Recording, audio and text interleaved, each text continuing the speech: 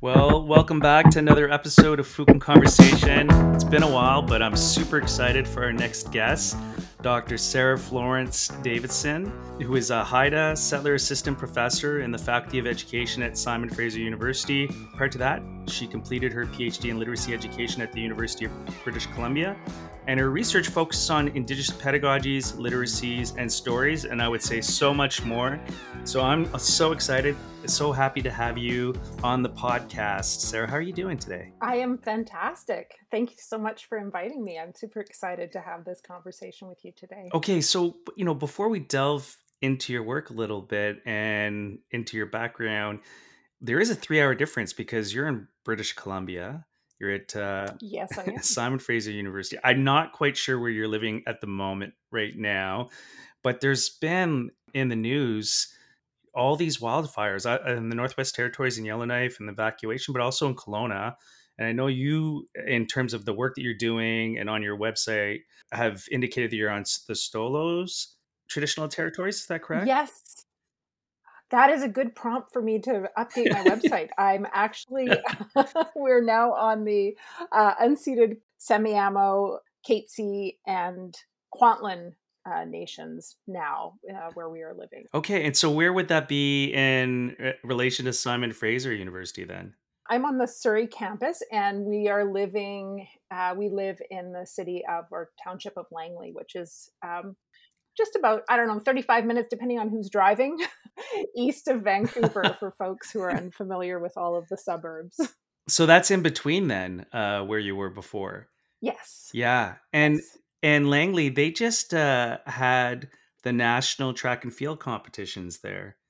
I I don't. didn't know that. Yeah, I I know that we had a Harley Davidson gathering a while back, okay. but that was maybe a little more obvious than the track and field.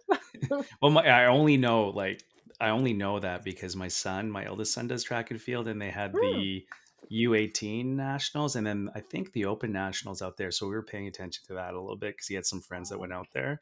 I Oh, think I no, nice. actually they had the U20s too, but you had to make certain standards to go. So he's hoping maybe next year, and I think they might be in Montreal next year if I'm not wrong on that. But anyways, so like I know where you're talking about in Nice. that area, of course. But so have you all been then Yeah. impacted by the any smoke or anything like that in terms of other wildfires that are taking place around there?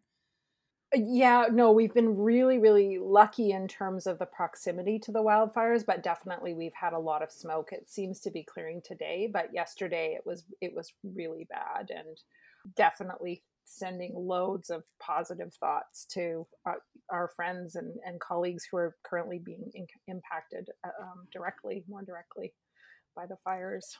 By the fires, and has anyone that you've known, like have they been have they had to temporarily evacuate closer to where you all are at, or have you been in contact? Like I reached out to some colleagues and friends in Yeah, Kelowna just to see yeah. how things were. Yeah, and it Yeah. it sounds based on that there were a few people who had to evacuate, and then we have family members who are very close to a fire in Kamloops, and so they're currently on evacuation alert. It's so terrifying. I went out yesterday and I was listening to the news and just kind of got really overwhelmed. And with folks in Northwest Territories, I've done work up there, and so just thinking about all of those people up there having to do quite a difficult evacuation there, just because it involves flying out. So it's quite overwhelming right now in terms of what's going on in the world. And I've had conversations with people who are sort of feeling at a bit of a loss in terms of the work that they're doing and how it makes sense in this time. And I've definitely felt that in as I've been teaching and things, but with all the experiences that students are facing right now, and how it impacts how they engage with Mhm. what we're doing in courses and classrooms.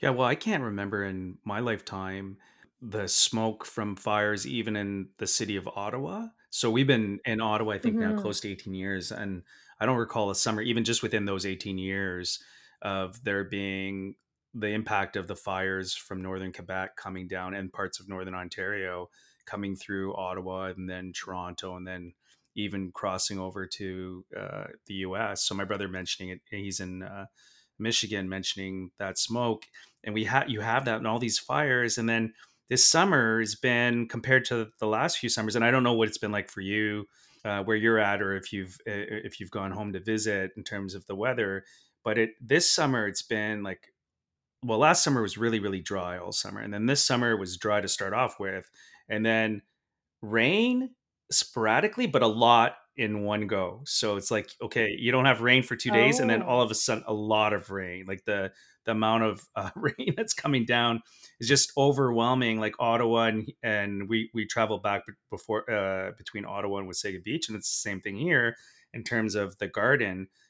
Really difficult to get into the garden because it's so wet. So I don't know if that's been the same for all of oh, you you're in kidding. terms of the weather out there. We've had drought. We're desperate for rain here.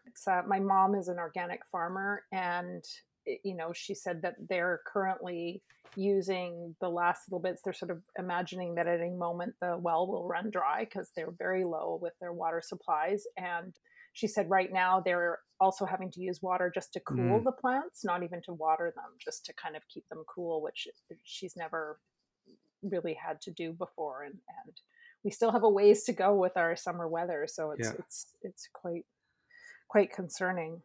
So the semester is going to gear up in a couple of weeks, and I'm just Hmm. wondering, did you have time to have a little bit of a reprieve this summer? I know on your website, so I'm wondering, like, did you have time to read or write or Or knit drink tea. or drink lots of tea? Did you Let visit me with explain to family? you how this works. I make Is time it to that no? read Is it and I that make order? time to drink tea. I didn't do that much writing this summer. I was hopeful to do more, but I did a lot of reading. And so what I tend to do is when I'm on vacation, which we were very, very lucky and took a couple weeks and went over to Vancouver Island. And so I did get lots of reading in. And I do like to read kind of my vacation reads over the summer, or when I'm off, and just kind of re-enter the world that is shared with a lot of other people as opposed to my academic friends, and also reading Gloria Ladson-Billings' new book. It's sort of a compilation of older work, but it's really interesting to have it come together on culturally not responsive, Relevant? culturally relevant. Yes, Yeah. there's three R words, and I always forget. But yeah, culturally relevant pedagogies, and it's quite interesting, and Yeah. sort Well, of just I know others have, like, culturally relevant, responsive, relational, uh, sustaining. sustaining. Yeah, there's a lot of different CRRP for short. Yeah, Well, yeah. that's great. So you're reading that, but you're saying, like, there's other Oh, murder book. mysteries. Okay, murder. So what's your favorite when you're on vacation? Like, what's your go-to? Is it murder mysteries? Well, okay, so I really love a good rom com if it's well done and fully embraces the genre. I find Yeah. sometimes when they take themselves too seriously, it's like no, no, you need to. Anyways, and then I do really like suspense thriller, and I read oh my goodness, what is it called? Um, I've forgotten the name of it.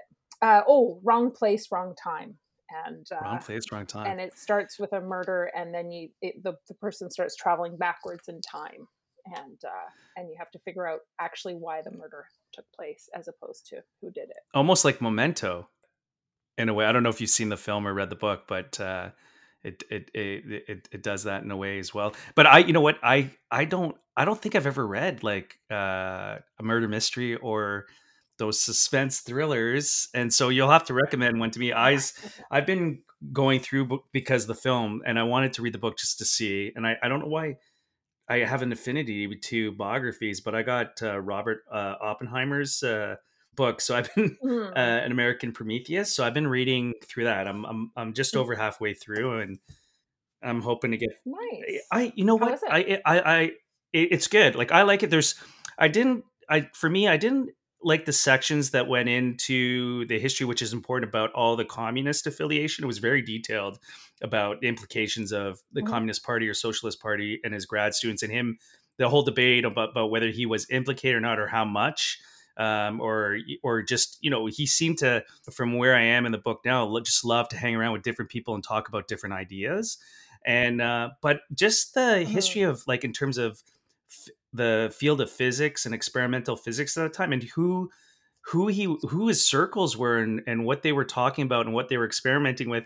It just it brought me back to grade 13 physics and us taking up those theories in the late Oh, 1980s, interesting. 1990s.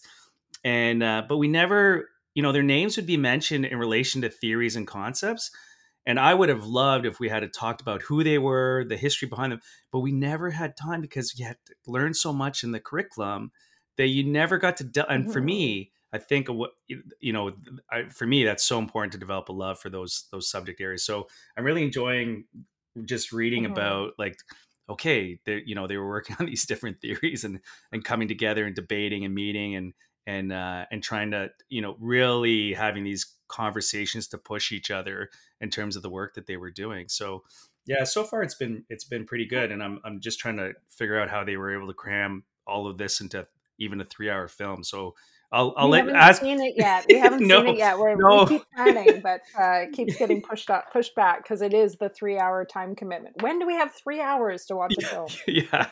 But you do it as part of a class. You could go for Yeah. the first time. Let's all go watch this film together. Yeah. Anyway, so I'm trying to get through it before I actually go see the film, so I'm a little bit better informed. The other reading that I've done this summer has been your books and part of your work, and I've really, what beautiful works. But before we delve into your books, I did introduce you, but I don't think I did a justice, and I was wondering if you could share for our listeners a little bit more about the kind of structural cultural framework for your family, and the way in which your family genealogy, and you share with different readers, both in your children's books, but also in Potlatch as Pedagogy. I just, when I was going through that, he said, I'll just give you an example if you let me read here. Like, one of the names that my great grandmother gave me is, and I want, I had, there's a couple of enunciations that I have to ask you about. With Sgaan Jaadgu San Glans. I probably didn't say that even close, but On Jaadgu San Glans. You were very on close. Jaadgu San Glans. Okay. But it translates into killer whale woman on whom it is dawning. Yes. Wow, that's what a huge responsibility to have that name. It is, and I mean, it is such a beautiful name, and I actually have three names, but that's the name that I sort of use publicly, and I've chosen to use publicly in my work. Okay. Um, and what I love about it is it does connect me to my father. His Haida name is Ot Sandlans, which means eagle on whom it is dawning, or eagle of the Mm. dawn. And then my mother is Susan Davidson, and she always asks to be introduced as a colonizer in the work that I do. And she was adopted into the Yakutlanis clan by my great grandmother Florence Davidson. The Haida are matrilineal, which means we follow our mothers, and so we have, my brother and I have our clan from my mother, and I just feel like so much of the work that I do is maybe similar to the work that you do, and is sort of operating in these spaces of intersection. And so it's really important to me in introducing myself or in talking about my work that I acknowledge all of the different pieces, and really my parents as a Haida artist and a European ancestry, organic farmer. They both contribute so much to who I am and the work that I do. And um, and I belong to the Yakutlanis clan, the Raven clan from Haida Gwaii. But yeah, I think it's so interesting to think about how it took me until, I don't know, fairly recent, in the past decade, to start thinking about the impact of all of those experiences on the work that I do. I more recently realized that my love of reading really came from my mom, and my love of storytelling came from my father. And so I feel very, very lucky to both continue to have relationships with both of them and continue to learn from both of them, but to have things that are really that I'm passionate about Mm. come as gifts from my parents. And did those conversations start prior to your doctoral work. Was this part of your doctoral work at UBC in terms of learning more about the history of your family, or not learning about it? Because I can see in the children's stories and in the stories that you share that even from a very young age, you've been connected to different places, for example, and your dad's community and storytelling and singing. When did you start to think about that in terms of your academic work? Or was that part of it even going into, say, your master's and your PhD? Well, it's so I didn't really discover the contribution. I went into graduate school really, I deliberately didn't check the Indigenous box. It was very important to me that I know for myself that there Hmm. was that my acceptance into graduate school was based solely on, I would say, very colonial measures. But for me, it was really important. I needed to know that that's how I got in. That was my place. And so it ended up being kind of a bit of almost denial about my ancestry in the beginning. And as I worked through my master's, I started to kind of see some of the contributions. And so my master's thesis, although please don't ever look at it. We all say that about our these things that we thought were so insightful at the time. But I was really excited during my master's work about the contributions of, and what were the strengths of Indigenous pedagogies and more mainstream pedagogies, and how could they work together and how could they inform one another. And so that was something that I was really excited about. And so I kind of came to this place. At the very end, I read Monkey Beach by Eden Robinson. At the very end of my master's, as I was just kind of finishing up my thesis, and I kind of had this epiphany of what would have happened in my high school if in my high school experiences if I had read Monkey Beach, because it was such a brilliant piece of literature. And it started to get me to really reflect on my experiences in school, which I had Wow. never really Yeah. considered to be horrible. I always did reasonably well.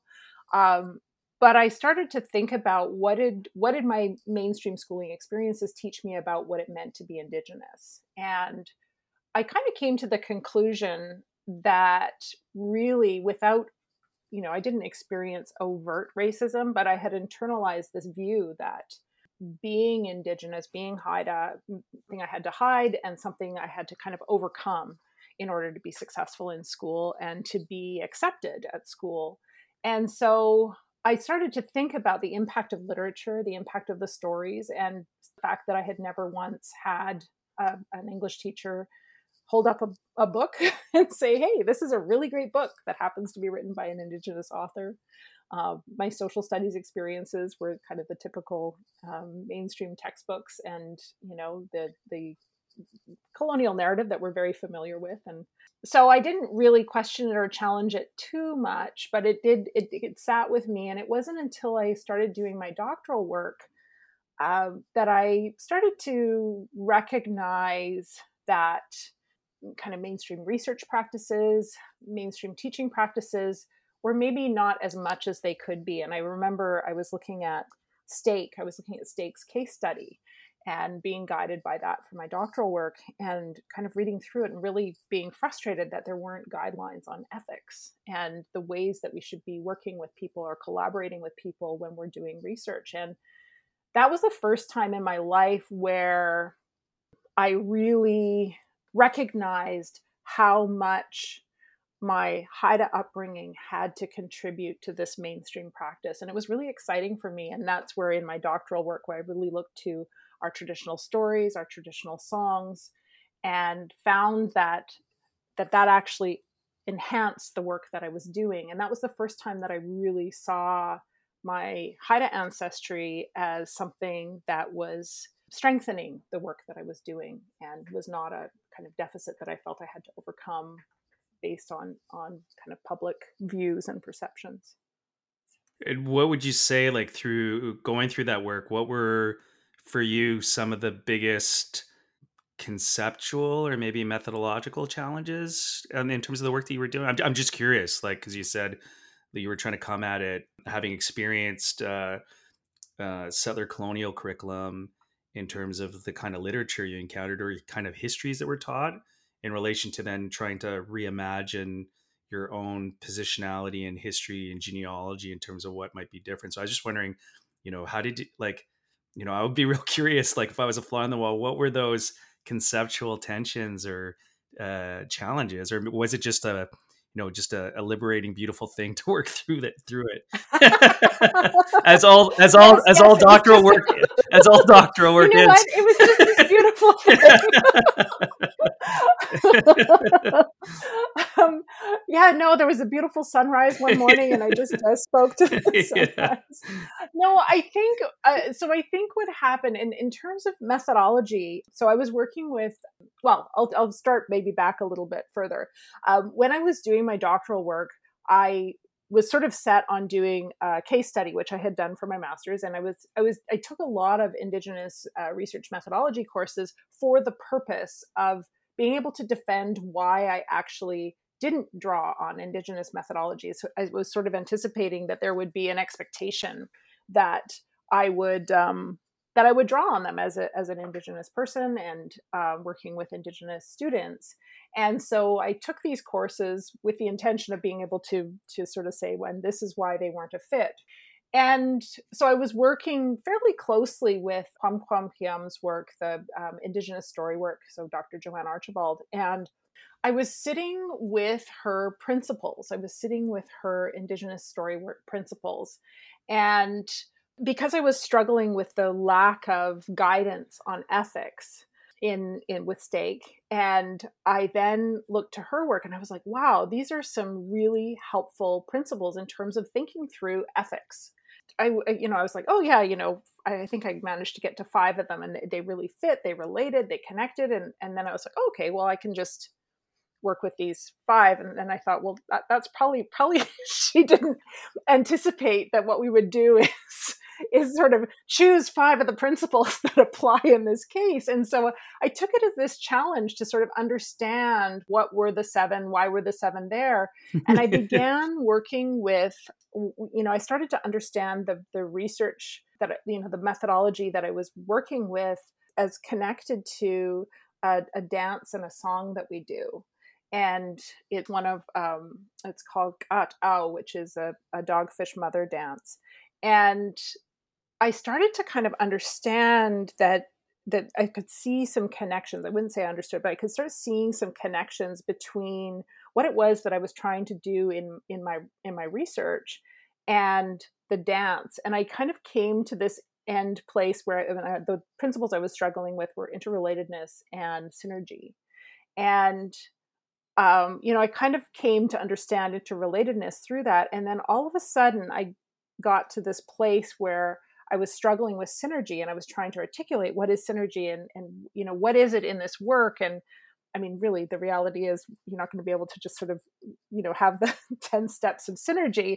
But I had this moment where I began to understand the dance more as a result of exploring how it informed my methodology. And then I had the experience later of really working through the dance and trying to understand the dance more deeply. Like, what is it that we're trying to convey when we're doing this dance? And I know that I understood all of the principles more as a result of my experience with Haida dancing. This is traditional Haida dancing. And so I would say, yes, it was this beautiful moment, but it was it was after days and days and days and days of real struggle, probably weeks. I mean, I was really struggling with it and frustrated, but I did kind of come to this place. And then I I think for me, I had been working with the metaphor from the dance sort of informing the methodology. But when I had the experience of exploring the methodology more deeply and then better understanding the dance, that was where I was like, whoa, this is amazing. And then I think for me, it was so transformational because it was the first time in my experience that I really felt that my Haida ancestry and experiences, both culturally and socially, had really contributed to the work that I was doing, and that without it, my work would have been not nearly as strong as the place that I think it came to. Wow, that's beautiful that to work with through that, but then the time that you need to think through it as well, right? Absolutely. And make those connections, and which I imagine it's still happening in relation to the different work that you do. Well, I think that it shifted the way that I I think about everything. I think for me it really solidified in ways that I don't know how else I could have come to the place to really see the the contributions that, well, in this case Haida, but in other places, that Indigenous pedagogies can make to learning experiences. And um, to kind of go back and answer your previous question about Potlatch's pedagogy was actually not part of my main dissertation.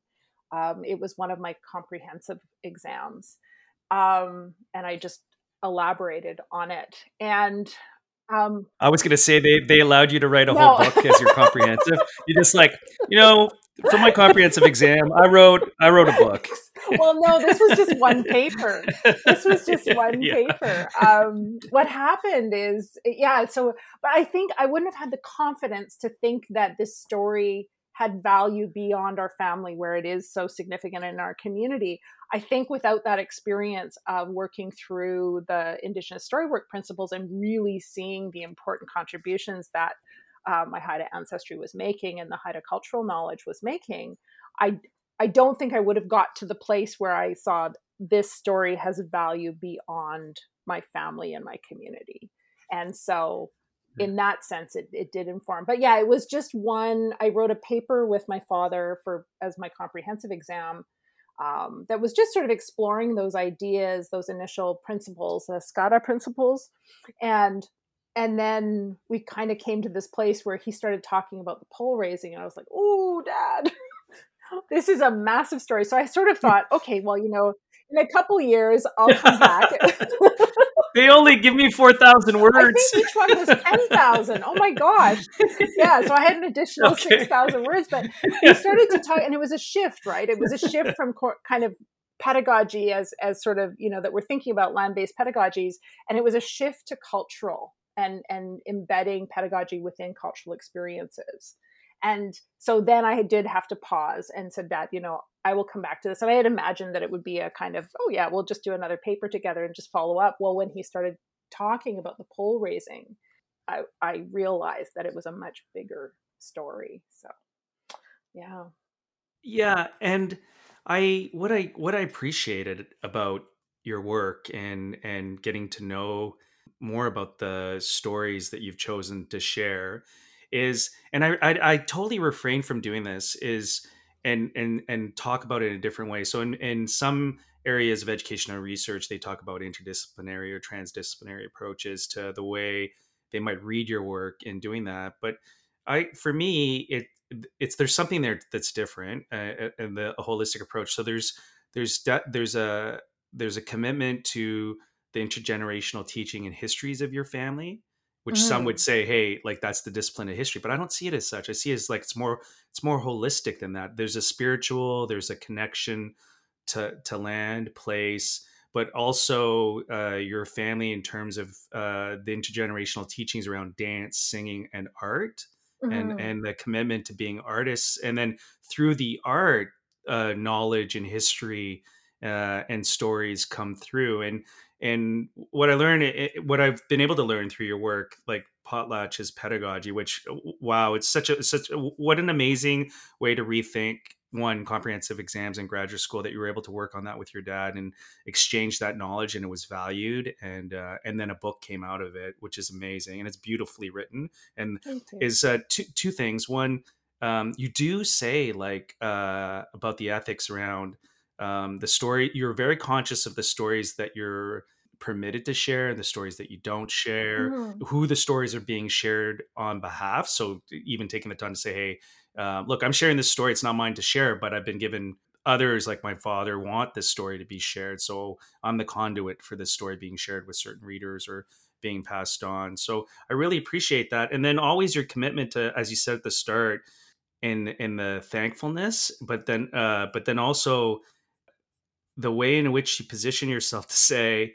and I think it was in your acknowledgments in your dissertation at the start saying, I would like to acknowledge, and you say, the Musqueam people on whose traditional, ancestral, and ceded territory I learned to be a Euro-Canadian researcher, and then the Haida Nation on whose traditional, ancestral, and unceded territory I remembered how to learn from the land as well as from the teachings from long ago. And that that intersection there, and then you go on, like, talk about an amazing community of people we're able to collaborate and learn from and work with for your dissertation as well. Oh, Yeah, so I don't. Yeah, yeah. It's just like I was looking at the the note. rock I'm like, star. wow. Whenever people ask me, I'm always hesitant to share with any grad students who my committee was, and so I just, it was so amazing because it was like they were all grandparents, and so our meetings would always start. First of all, they would have all three of them there, and then our meetings started with catching up on the grandchildren and what is it like to be a new grandparent, and it was just such a lovely experience. And I think I've sort of shared this in some of my writing about how difficult it was to be an Indigenous graduate student. And this is nothing against the institution that I went to, but this is an experience that echoes with all Indigenous graduate students that I speak to. It was just the love and support and care that I received from my committee really helped me to finish the work. And I think it made such a difference for me in terms of being able to have the freedom and flexibility to follow where the work needed to go. And Carl was my primary supervisor, and I remember calling him in a panic because close to the end I realized I didn't answer any of my research questions. I was I think I had a few weeks left, and I called him up and said, Carl, I don't have the answers to any of my questions. He said, that's okay. Like, part of this process is that we set out our proposal. This is what we intend to do. And the dissertation is what we end up doing. And the work took me in an entirely different direction. And I'm just so grateful that I had the committee's support to be able to follow that and really follow Sk'ad'a, which is the dogfish mother. It's really, if you're lucky enough to have a supporting community about the journey, right? And they're Mm-hmm.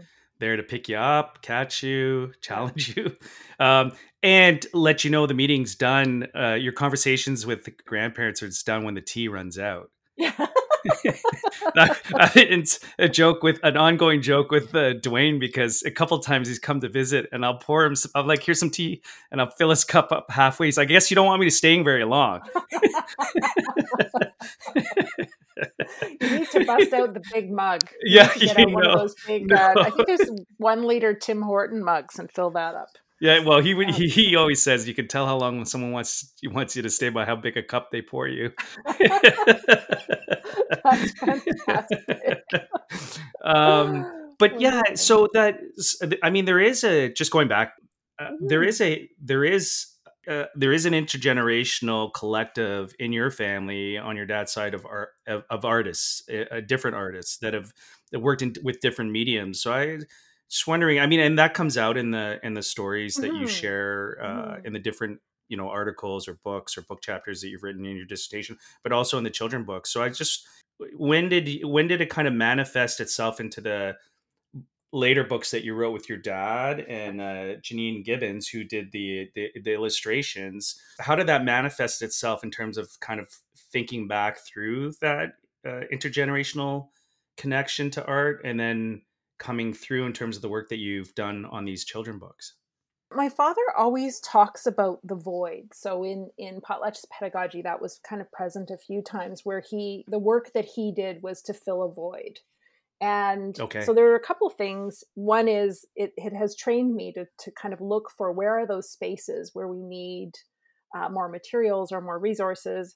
But it also, the other kind of teaching that came from my father is really that the knowledge that I have is not my own. And so the knowledge that comes to me, it's my responsibility to share that and not hoard it. And I did say that in the book. And so it really encourages me to see where are those voids in the worlds that I'm traveling through, and also what is my ability to contribute to filling those voids. And so one of the jobs that I've done quite consistently since I started teaching at post-secondary in 2014, is in Indigenous education and teaching teachers, the mandatory Indigenous education course. And as I'm sure you can imagine, there are lots of struggles and resistance there. And it has decreased over time as we've come to bring more of this work into the mainstream teaching practices. But one thing I observed was that there was less resistance with stories. There was less, similar to what you were talking about earlier, where when we learn people's stories, we kind of engage differently. And I had started to observe that. I had done kind of the standard articles and really important articles, and I just found that students weren't engaging meaningfully, and we're still struggling to kind of understand the significance of and the depth of Indigenous knowledge, which is sort of why I had written Potlatch's Pedagogy with my father. That was kind of the beginning of that work, and I felt like we were still missing some things, and I realized like I was very lucky to have the upbringing that I did. And so even though I grew up in the Lower Mainland, I went back to Haida and I fished with my family and had so many different learning experiences. But I realized that so many educators don't have those opportunities. And so I started to think about also accessibility. And so I thought, picture books are sort of a way to share knowledge. There are no barriers. If I write a picture book, that means everybody can access this knowledge. And so I felt like it was sort of fulfilling my commitment to ensuring that I shared what I was learning.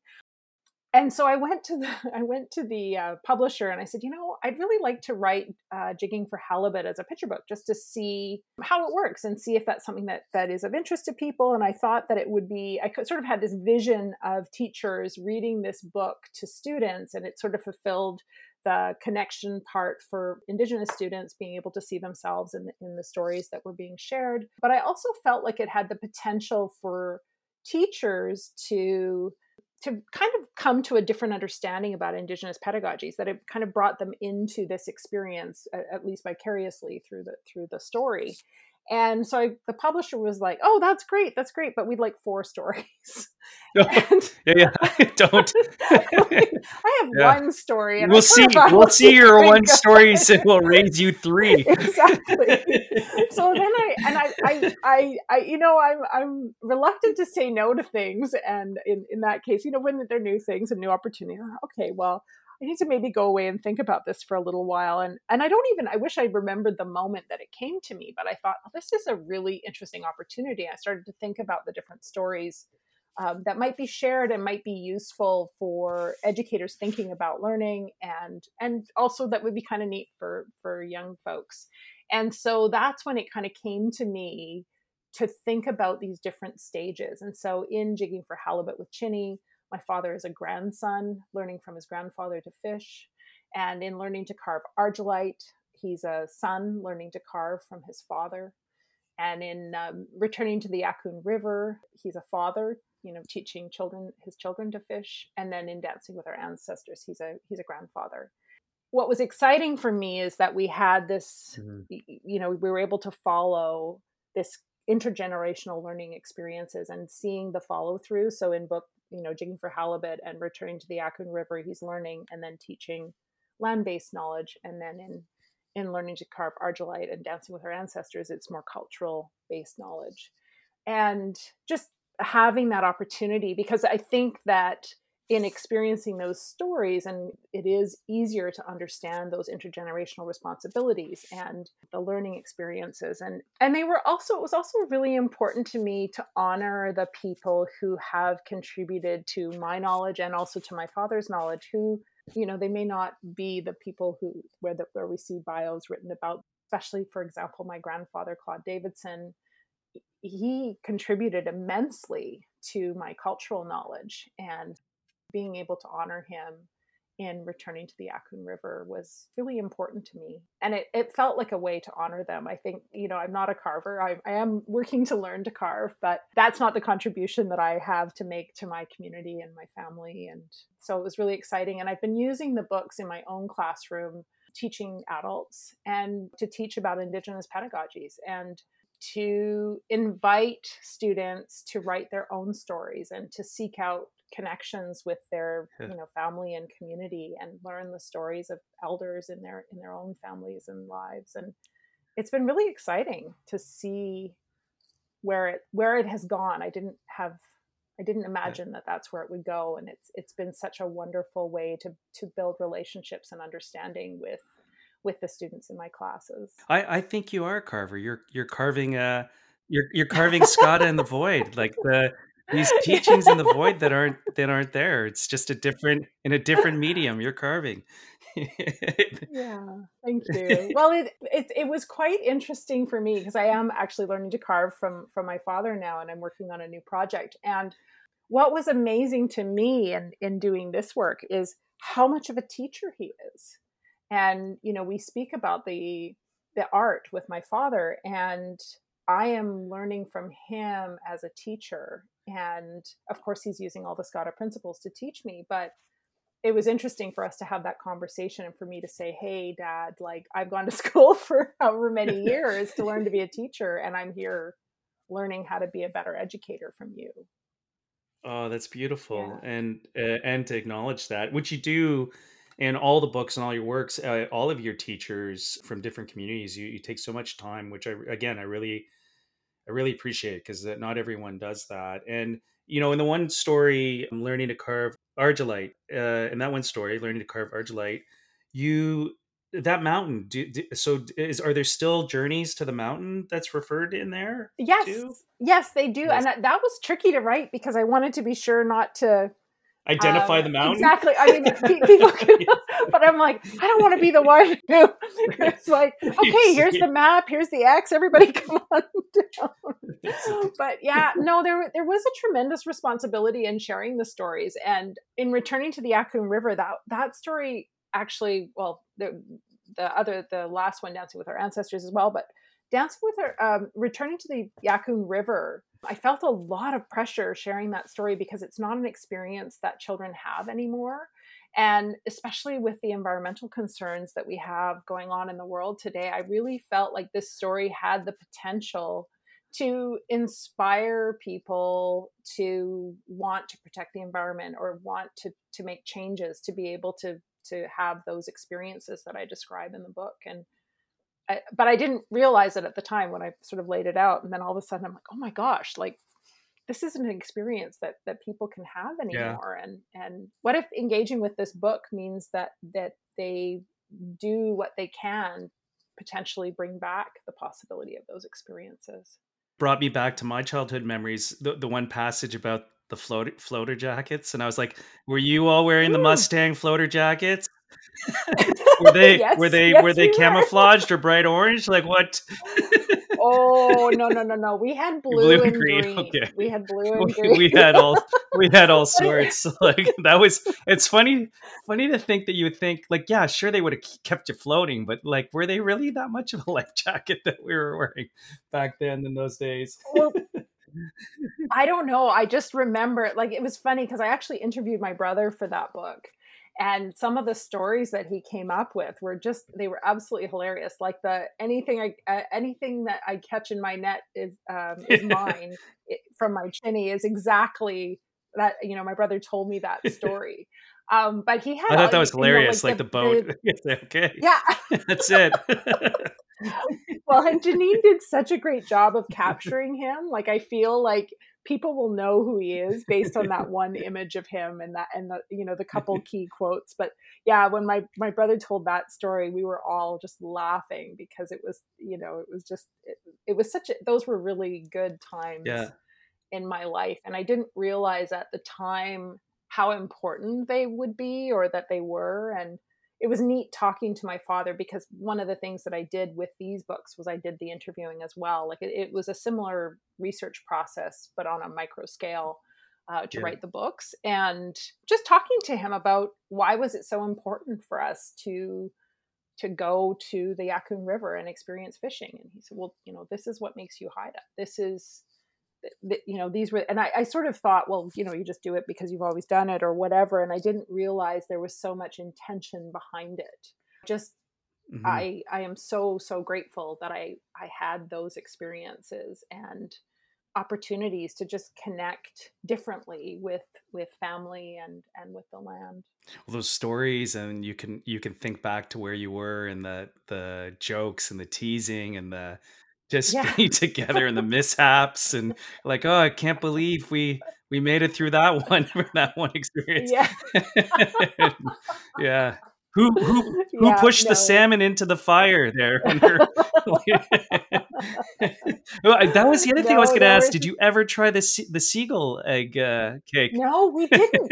This is the thing. And this is so funny because last week I was working with tween writers at the Vancouver Public Library, and we were doing some writing, and I read because I was doing a creative nonfiction workshop with them, and I read Returning to the Yaccoon River, and this was the seagull egg cake has I it's interesting to read it. I didn't realize it was such a focal point of the book, but there were a lot of questions about the cake, and but no, we never did. And it was funny, I'd totally forgotten about it. Then again, of course, my brother reminded me. He's like, yeah, we wouldn't try that cake. And it's so funny. Now I'm like, whatever. And I can see that now I am officially a grown up because I don't see the problem with seagull egg cake that I definitely saw when I Seagull egg was. cake.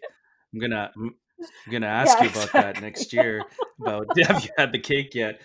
Dancing with Our Ancestors it is it's such a beautiful story, Mm. intergenerational story, and that connected to traveling to do with your father to do the potlatch, and then the dancing, Mm. but then even like at the end with, I think, if I can recall, you at the front, but then your brother at the back, and the kind of that intergenerational closing, but also the idea of the canoe together. So it was Hmm. really moving, like, to read that, and it was such a beautiful story. So that the last. Hmm. That's the last of the books you wrote. That was the last picture book, and it was interesting because with that book, when I had initially planned to write the book, I didn't plan for it. It wasn't at that point. My brother was still alive, and I believed that I didn't imagine it would be anything other than this story of the potlatch because I think there's so little knowledge about the potlatch ban, and so it was almost not a carryover, but a different way to explore the potlatch ban and kind of bring awareness about the potlatch ban, and also to remind people that we continue to practice the potlatch today, that there are contemporary versions of the ceremony, and that we still do potlatch today. And so often, still, it seems hard to believe, but still we're kind of placed into the past. And so it was a very important story to tell. And then when my brother died, it took on this different significance because it ended up being the last time that we had danced together in ceremony. And I remember I was working with my father at the time, and I was driving to his studio, and I realized, okay, so it was always going to be called Dancing with Our Ancestors because of the connections we feel when we're dancing. And I also think about the button blankets and how we're connected to our crests, and that's an ancestral connection as well. But it took on this new meaning when with my brother's death, and I came to understand that the story that I had initially planned to tell wasn't the story that I needed to tell. And I struggled a little bit because I knew that it was going to be for younger readers, and I worried, like, oh, this might be a bit heavy for them. But I also felt it was so important. I was thinking about my nieces and my nephews, and thinking about some of them were much younger at the time, and I wondered what it would be for them to have books like that, and for other people going through. We had so much loss with the pandemic. I felt okay about it, and I was really grateful that the publisher was okay with proceeding with that story, including the story of my brother. And because I think that we need all of the stories. I think we need to be able to make connections with all of the different experiences we have in our lives. And the intergenerational stories and following that, but also life cycle of birth and Mm-hmm. death in different Mm-hmm. times of our lives in terms of when it happens. So to take that up with Mm-hmm. kids, children and youth, I think is so important. It seems like we're afraid to talk about that as teachers in the Mm-hmm. classroom anymore.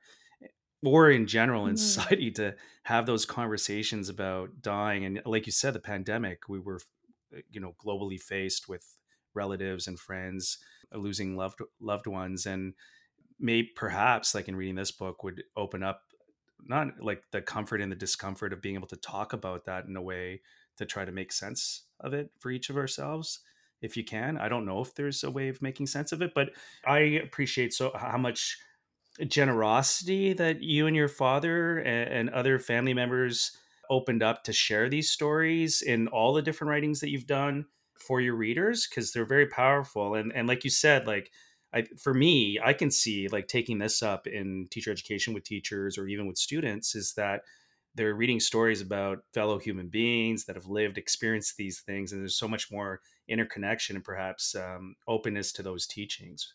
And I don't know if that's the case. Like, I don't know if you've yet to take these up with your students and or the youth, Oh, yeah. and I'm wondering what the reception's like to those. I read them to my students. So I work with what I call learning stories in the courses that I teach. I read picture books to my students all the time. All my students get picture books. And what I find is it's a wonderful way to bring in lots of different voices and experiences. So as soon as we're reading a novel or we're reading a longer piece, we have to commit to that one person's perspective, versus with picture books, it takes 7 minutes to read one of my books. And That's, now. I do know. Have you recorded for an audio? No, but I know that audiobook? I have done lots of readings for young people. Yeah. And so in terms of timing, how long if I have to do, you've got 30 minutes to do this read aloud. Okay, so I got this much time. And they were written actually as, I wrote them also because my classroom experience is working with teenagers, and they're 1,000-word narrative essays. My hope was that they would also be used in secondary schools. But I think the other contribution is that they are kind of everyday lived experiences, and people enjoy reading them. And what has been exciting for me is seeing readers see the value in their own stories, because this isn't about the day that the shark came up and took down the boat. This is a day that just happens to be one of the days that my father went fishing with his grandfather, or one of the days where my uncle and my Yeah. father went out fishing and we went and got water.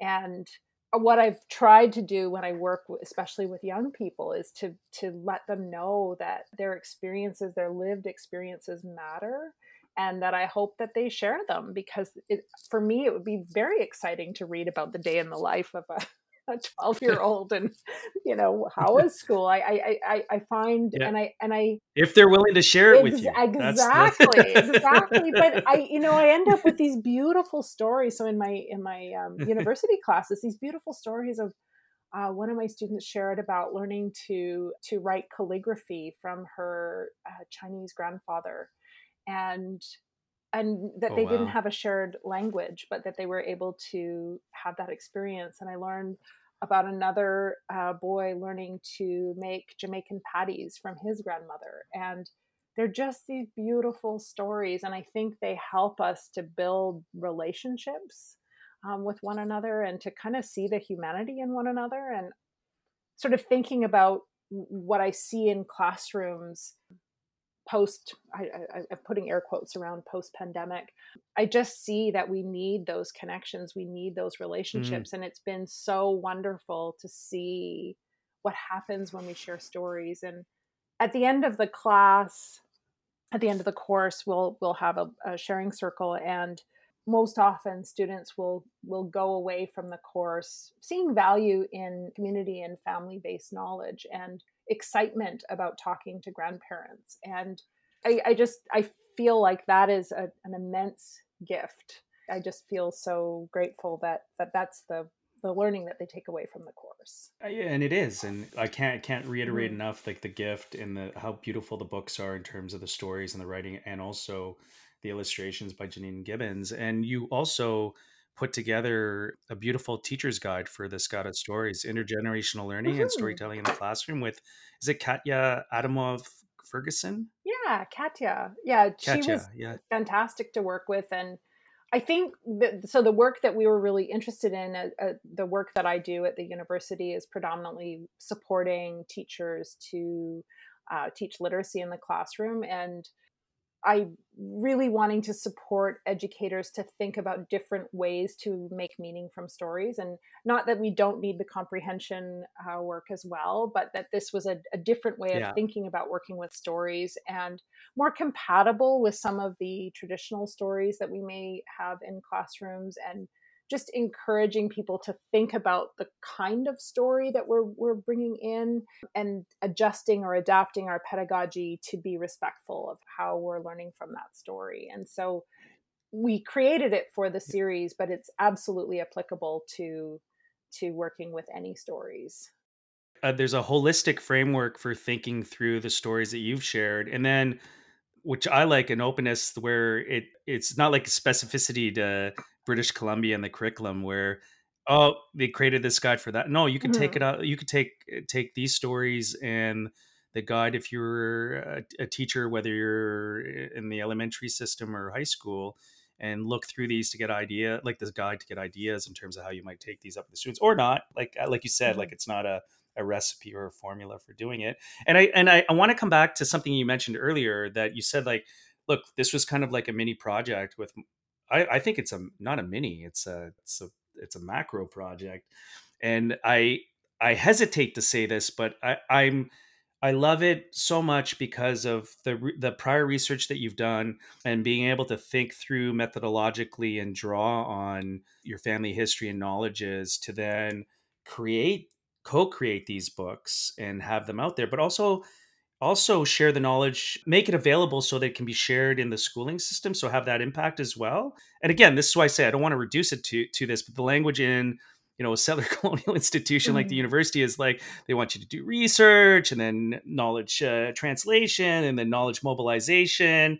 And someone might see this and say, oh, you've done all those things, but then it's very reductive in terms of thinking about how many histories and history and the context and the art and everything that went into this, that I don't think could have happened if you weren't who you were, if you weren't related to who you were, and you didn't have that amazing cast of people to support you to do this work. Absolutely. I think I'm most excited about projects now that draw on all aspects of the knowledge that has come to me. And so I'm very, I've had these moments now where I've said, oh, this actually, everything I've done in my life has prepared me for this moment, for this project. And that really excites me. And I think that it's Mm, important that we're able to kind of see ourselves as whole, and recognize the contributions that all aspects of who we are and our identities contribute to that. As opposed to, I found that for a lot of my life, I was trying to just sort of operate in one particular way and kind of close off all of these other parts, because as you know, existing in all of these multiple worlds means sort of having to close some doors, or just to be able to function. And so I'm really excited to be in the space now where I can see all of those different experiences as contributing to the work that I'm doing. And I felt really good about these books. And I think it's just been really exciting for me to see the stories going out in the world, and just knowing that my family, not necessarily me, but my family will continue to teach this broader community of people, and that the experiences I've been lucky enough to have can be shared with a much wider community. well, Sarah, I feel that we were in the boat going out to jig for halibut, but were able to go out with the tide, and we have yet to have the time to come back in. So we have to get together again. I can't thank you enough for taking the time. I know it's super busy for you this week in terms of what's, family life and things that are coming up. So I can't thank you enough. Again, the books are beautiful. For listeners that are there, make sure to check out Sarah's podcast on Fook Conversation, and I'll have a description and links to where you can get the books and the guide as well. And again, thank you for the generosity and the Sk'ad'a. today. I don't know if that's how you would say it in terms of teachings, but I can't thank you enough. Thank you so much. We say how so how I'm really grateful to have had a How conversation with you and reconnect. It's been a while. it Yeah. has. Thank you. We got to do this For again. Yeah. sure. Okay. Okay. Thank you.